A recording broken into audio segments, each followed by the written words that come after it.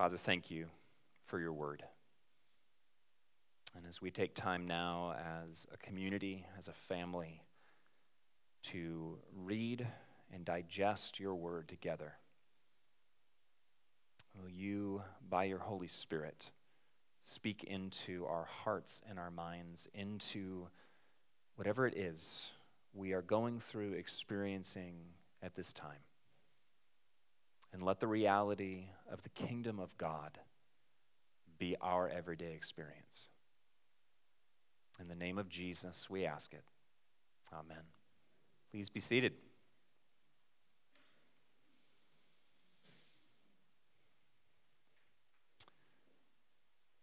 Good morning. Glad to have you all here for this last Sunday in Advent.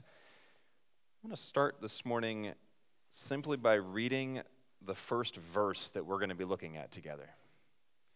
It's in Luke chapter 1,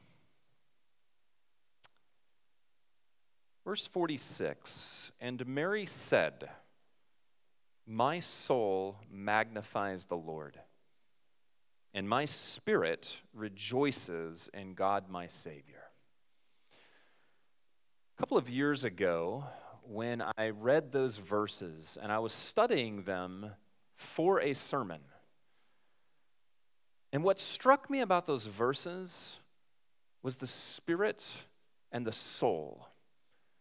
That Mary is rejoicing, but the rejoicing, the joy that she feels, the song that she is singing, it's coming from inside, welling up out.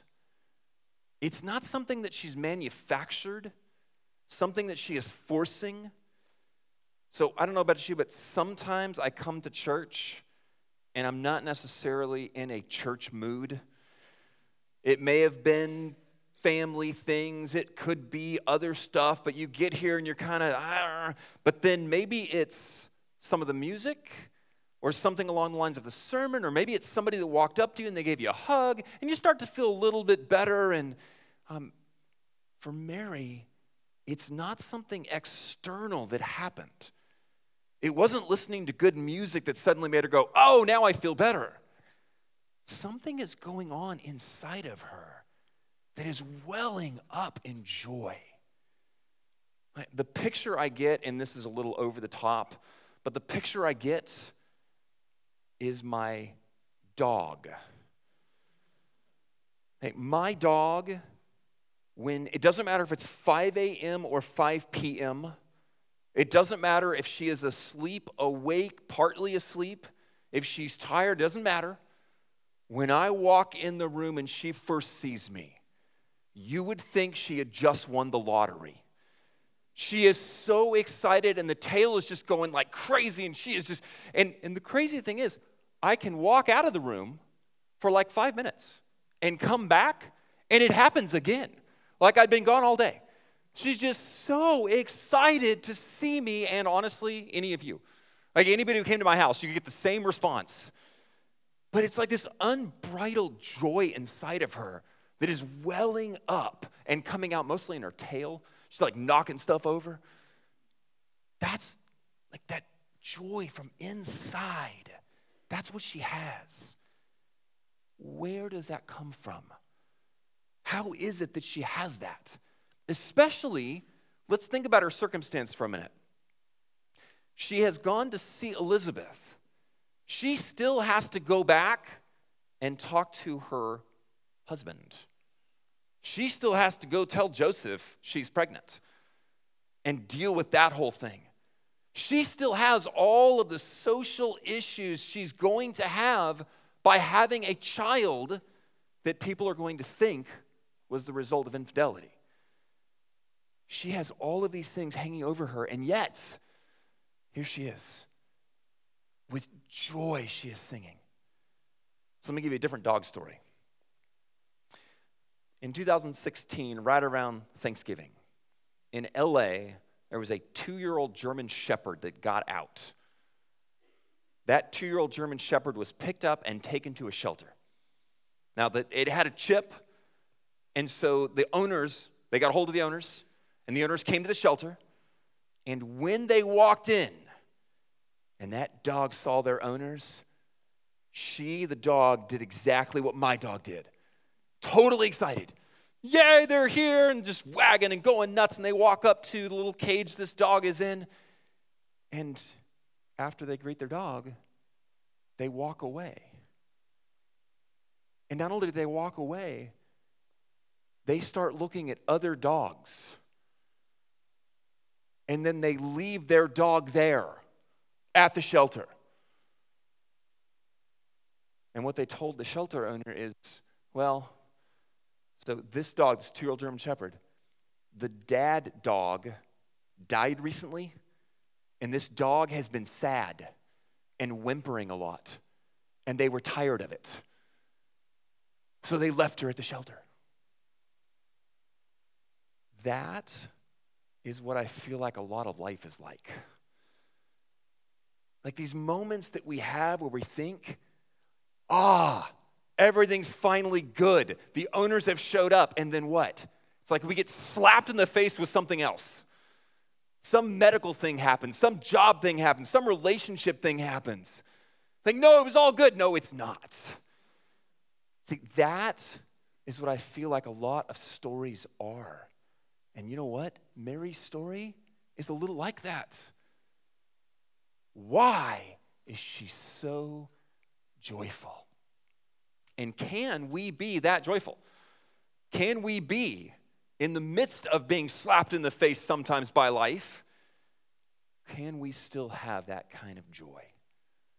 Open up your Bible, if you would, to Luke chapter 1, if you haven't. Luke chapter 1, we're going to look at her song. And we're going to see what it is that she is singing about. So we know that she is magnifying God, that her spirit is rejoicing in God. Verse 48, for he has looked on the humble estate of his servant. For behold, from now on, all generations will call me blessed. For he who is mighty has done great things in me. Now, if you're following along, you'll see a comma right there. It's in the middle of verse 48. In Greek, there's a period. We're going to stop there because the thought in the next line actually goes with what follows. And this is the ending idea for this first part. I want to read it to you one more time and explain this. Why is Mary so filled with joy, even though she still has to face Joseph, even though she still is going to have to deal with the years it's going to take, the stigma, all of it? Why is she so filled with joy? Verse 48, for he has looked on the humble estate of his servants. Here's the thing about Mary and what she knows about herself. When the angel first shows up, she's frightened, and she is wondering, why are you here? Why would you favor me? Because one thing Mary knows about herself, she is humble. And not in the sense of like, I want to be humble. No, she is poor. She comes from this almost unknown village. She is a little girl in a male-dominated society. She has nothing. She knows her humble estate. And yet, look at what she's singing. For he has looked. He's noticed me. Among everybody else, he's noticed me. And for behold, from now on, all generations will call me blessed. She should have no future. Not in any sense where she would be popular or people would remember her. She should have no legacy. If this were any other circumstance, Mary would she would be born, she would live in this little town, she would die, and nobody would know it. But this humble little girl says, from now on, people are going to call me blessed from generation to generation. And I did not deserve this. And for he who is mighty, there's the flip side. I'm the humble one. Not, I am super humble. I'm actually humble. Like, I'm humbled, I'm poor, but he is mighty. He is the mighty one. And it's the mighty one who has done great things for me. He has done this. Here's what she's saying. One of the reasons that Mary has this unbridled joy coming from inside out is because not only has she been given a great gift, but she is recognizing the great giver of the gift. What she is seeing is the one behind the gift. Not just look what you've done, but wow, you are the mighty one, and you have done this for me. How can I not rejoice? How can I not just be overwhelmed by the fact that the mighty one would recognize me and do this for me? It's not just recognizing the gift, but the giver of the gift that is bringing joy to Mary. So I just had a birthday a couple of weeks ago, and my daughter and I are very much alike. We share a lot of things, and I feel kind of bad for her. But nevertheless, we're a lot alike. And two things we both really, really love. Star Wars. In fact, we're going tonight to see it, just the two of us. And puns, bad jokes. We love both of them. And my daughter made something for me for my birthday that is one of the best birthday gifts I think I've ever received. For a couple of days, I kept coming in to tell her goodnight, and she's like, no, go away. But I'm supposed to tell you goodnight. That's what I do at night. I tuck you in, even though you're 13. You're my daughter. I'm going to do this until you're out of the house. And she kept shooing me away because she was putting together this little booklet. And this booklet, and I'm just going to, read a couple of these. And if you like puns and bad jokes, you'll love them. And if you don't, you'll be going, huh? It starts by saying, the front page, it's possible that Obi-Wan of us thinks this is funny.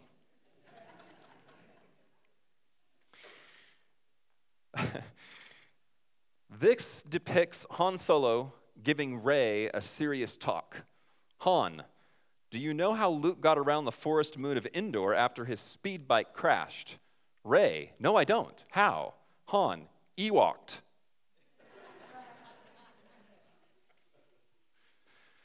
How did Darth Vader know what Luke was getting him for his birthday?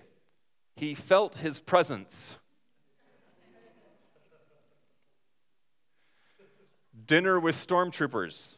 Son, what's for dinner, Dad? Dad, Wookiee steak. Son, is it any good? It's a little chewy. And one of my favorites. What did Darth Vader say when he walked into a vegetarian restaurant? I find your lack of steak disturbing. I love this little book. Not only did it make me laugh, because I like dumb jokes and I like Star Wars, and these are dumb Star Wars jokes. I mean, how much better can you get than that? But I know that the giver really put a lot of thought, time, effort, not only into making the little book where she drew all these pictures, but because it was for me. This is not a general thing that you just give to anybody. This was my daddy loves Star Wars, and we love bad jokes.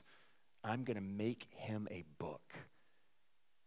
Do you know how loved and joyful I felt in getting this little booklet? Because of the giver, not just the gift. That's what Mary is experiencing. She is recognizing God is the mighty one, and I am the humble one, and he has chosen to do something in my life. How can I not rejoice over that? He looked upon me. That's one thing. Here's the second.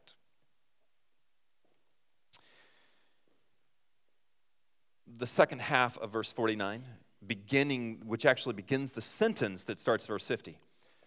And holy is his name, and his mercy is for those who fear him from generation to generation. He has shown strength with his arm. He has scattered the proud in the thoughts of their hearts. He has brought down the mighty from their thrones and exalted those of humble estate. He has filled the hungry with good things, and the rich he has sent away empty. He has helped his servant Israel in remembrance of his mercy, as he spoke to our fathers, to Abraham, and to his offspring forever. here is what is happening in Mary. And it is something that is so profound. I want for every person in this room, myself included, to experience what Mary is experiencing right now. I know the Old Testament pretty well. Many of you know the Old Testament pretty well. I know the New Testament pretty well. Many of you know the New Testament pretty well.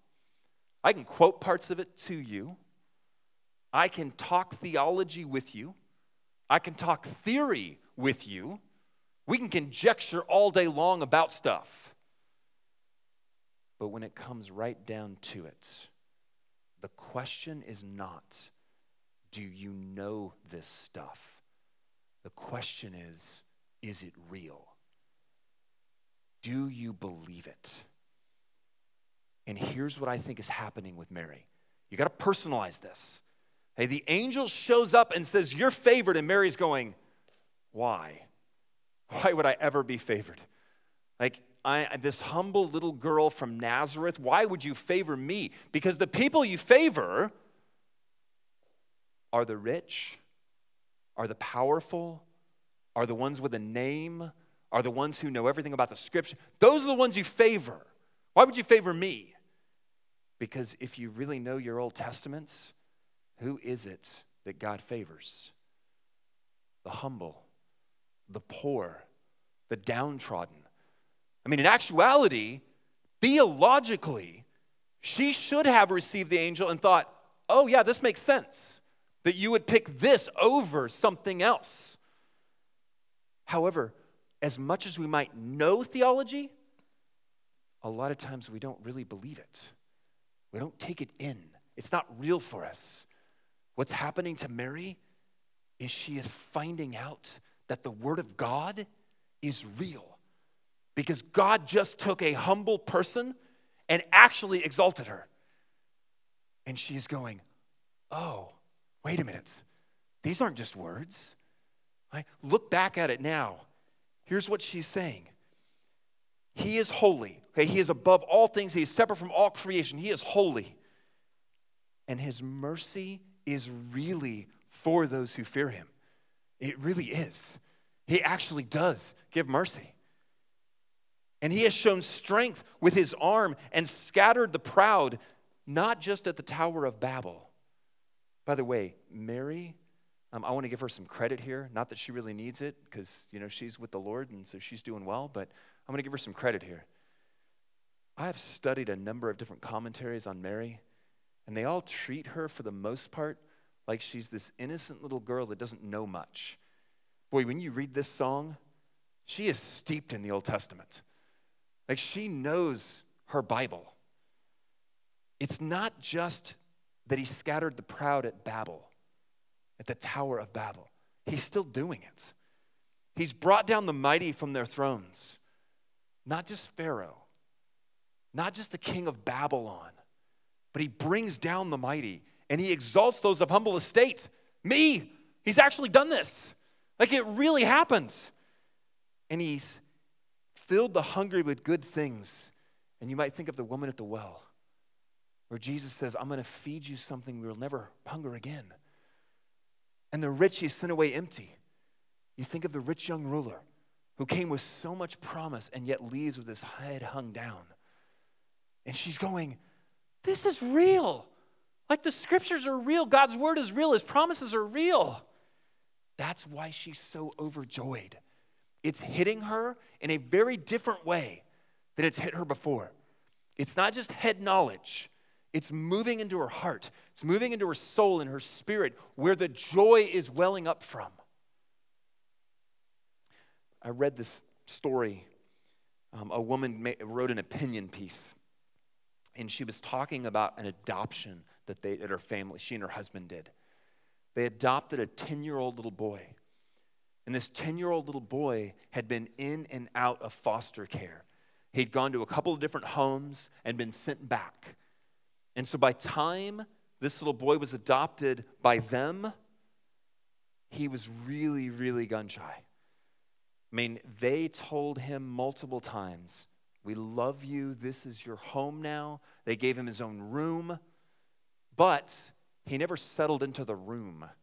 He used one little portion of the room, and he kept all of his stuff like by the bag and just waiting for the moment they were going to send him back. And something happened that changed all of it. And this is what she was writing about.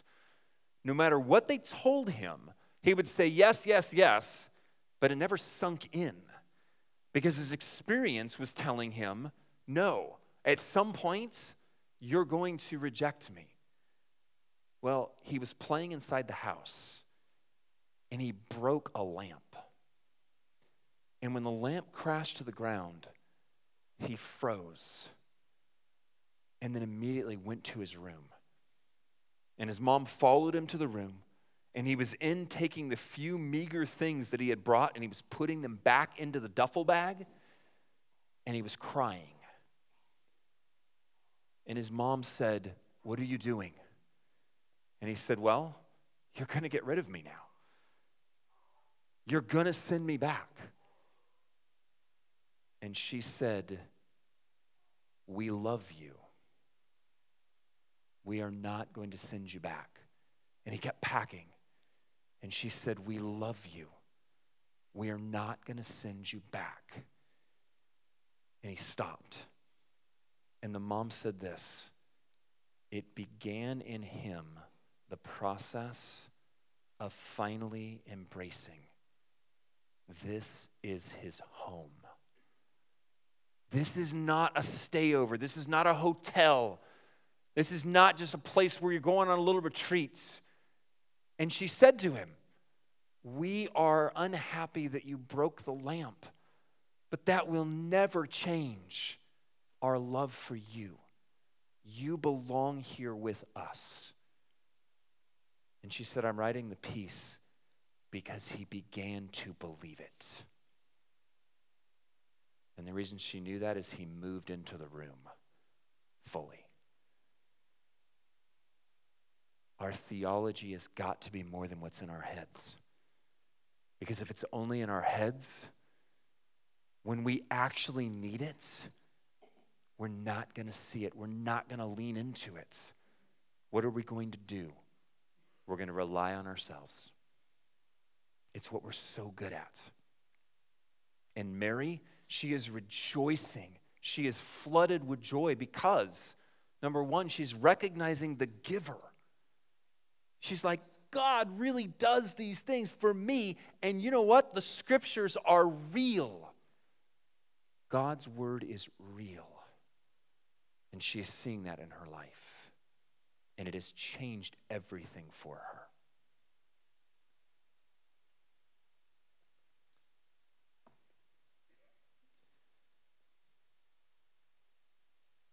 After those folks left the shelter, they posted it on Facebook. Got tons of response. They named the dog Zuzu. Those of you who know where that's from, It's a Wonderful Life. We'll talk about that in just a second. They named the dog, they put it on Facebook. All these people responded, including a private agency that does like rich dog adoptions. And they called the shelter and said, "We want Zuzu. We're going to make sure she gets a good home." And I mean, they had lines of people ready to come adopt this 2-year-old German Shepherd. As I think of that name, and I think of the story, if you've not seen It's a Wonderful Life, please go watch It's a Wonderful Life. It's a great movie. But basically, George Bailey, the primary character, is getting an opportunity to see what life would be like if he never existed. Because he feels like his life means nothing. And right before that point happens where he gets that moment, he's with his daughter. And her daughter has these flowers. And the petals have started falling off. But this flower means everything to her. And so as a good dad, he begins to collect the petals and put them in his pocket so she's not seeing it. He's protecting her. It's going to be okay. So these petals are in his pocket. Well, then when the angel says, all right, you no longer exist. There's no record of you. There is no George Bailey. He reaches into his pocket, and the angel goes, those are gone too. And he realizes in that moment, even his children don't exist if he never existed. So later on in the movie, when he comes back to normal, comes back to reality, he reaches into his pocket and he feels the petals. And what happened to Mary happens to George. He is overwhelmed with joy. Not because of anything that he accomplished, not because of some huge, massive thing that changed, that he did, but because the most important thing in all of life is there. Relationships, family, his daughter, what matters more than anything. And here's what I want us to think about. Mary understood that the gift she was given was incredible, but the giver was even more incredible. That the present was amazing and wonderful, but it's who gave it to her. And that one that would give her that would see her and recognize her and do something for her. Because it is the relationships in our lives that matter more than anything. And I can't even imagine. I mean, anybody ever felt like your life just didn't mean anything? Like you're just stumbling along and you're like, I don't even know my purpose. I felt that occasionally. But I cannot imagine being in George's position for a moment and going, okay, I got my opportunity where I don't have to worry about that because I never existed. And I lost my kids. Because our relationships are what matter. For her, for Mary, it was her relationship to God that was her greatest gift. For us, it is our relationship to God. And I want to encourage you more than anything this morning is when we hit Christmas morning to recognize the gift of Jesus. I encourage you to read the devotions because they're all about this idea, that gift of Christ, and recognize that the one who gave it to us. But I want to encourage you also, as you start unwrapping things, parents, as we start watching our kids unwrap things, it's about the relationships that we have more than anything else. It's about us being givers and receivers and seeing what it means to have people in our lives. First, God. Second, our families. But then also our friends, our community. Let that be the joy that is in you. God has noticed you. God's word is real. And God has blessed us with a relationship with him, with our families, and with one another. Let that be the joy of our Christmas. Would you pray with me? Father, thank you for your word. Thank you that you notice us. Thank you that no matter our estate, our humility, no matter where we are or where we were born, no matter our gender or our economic status, our race, you look upon us and love us. Father, help us to see you this Christmas and that relationship to be primary. Lord, and help us to know that your word, your promises, they really can be relied on. And as we do those things, Lord, let us embrace the truth that our relationships, our family, our friends, they really are what this is all about. And let us know joy. In Jesus' name, amen.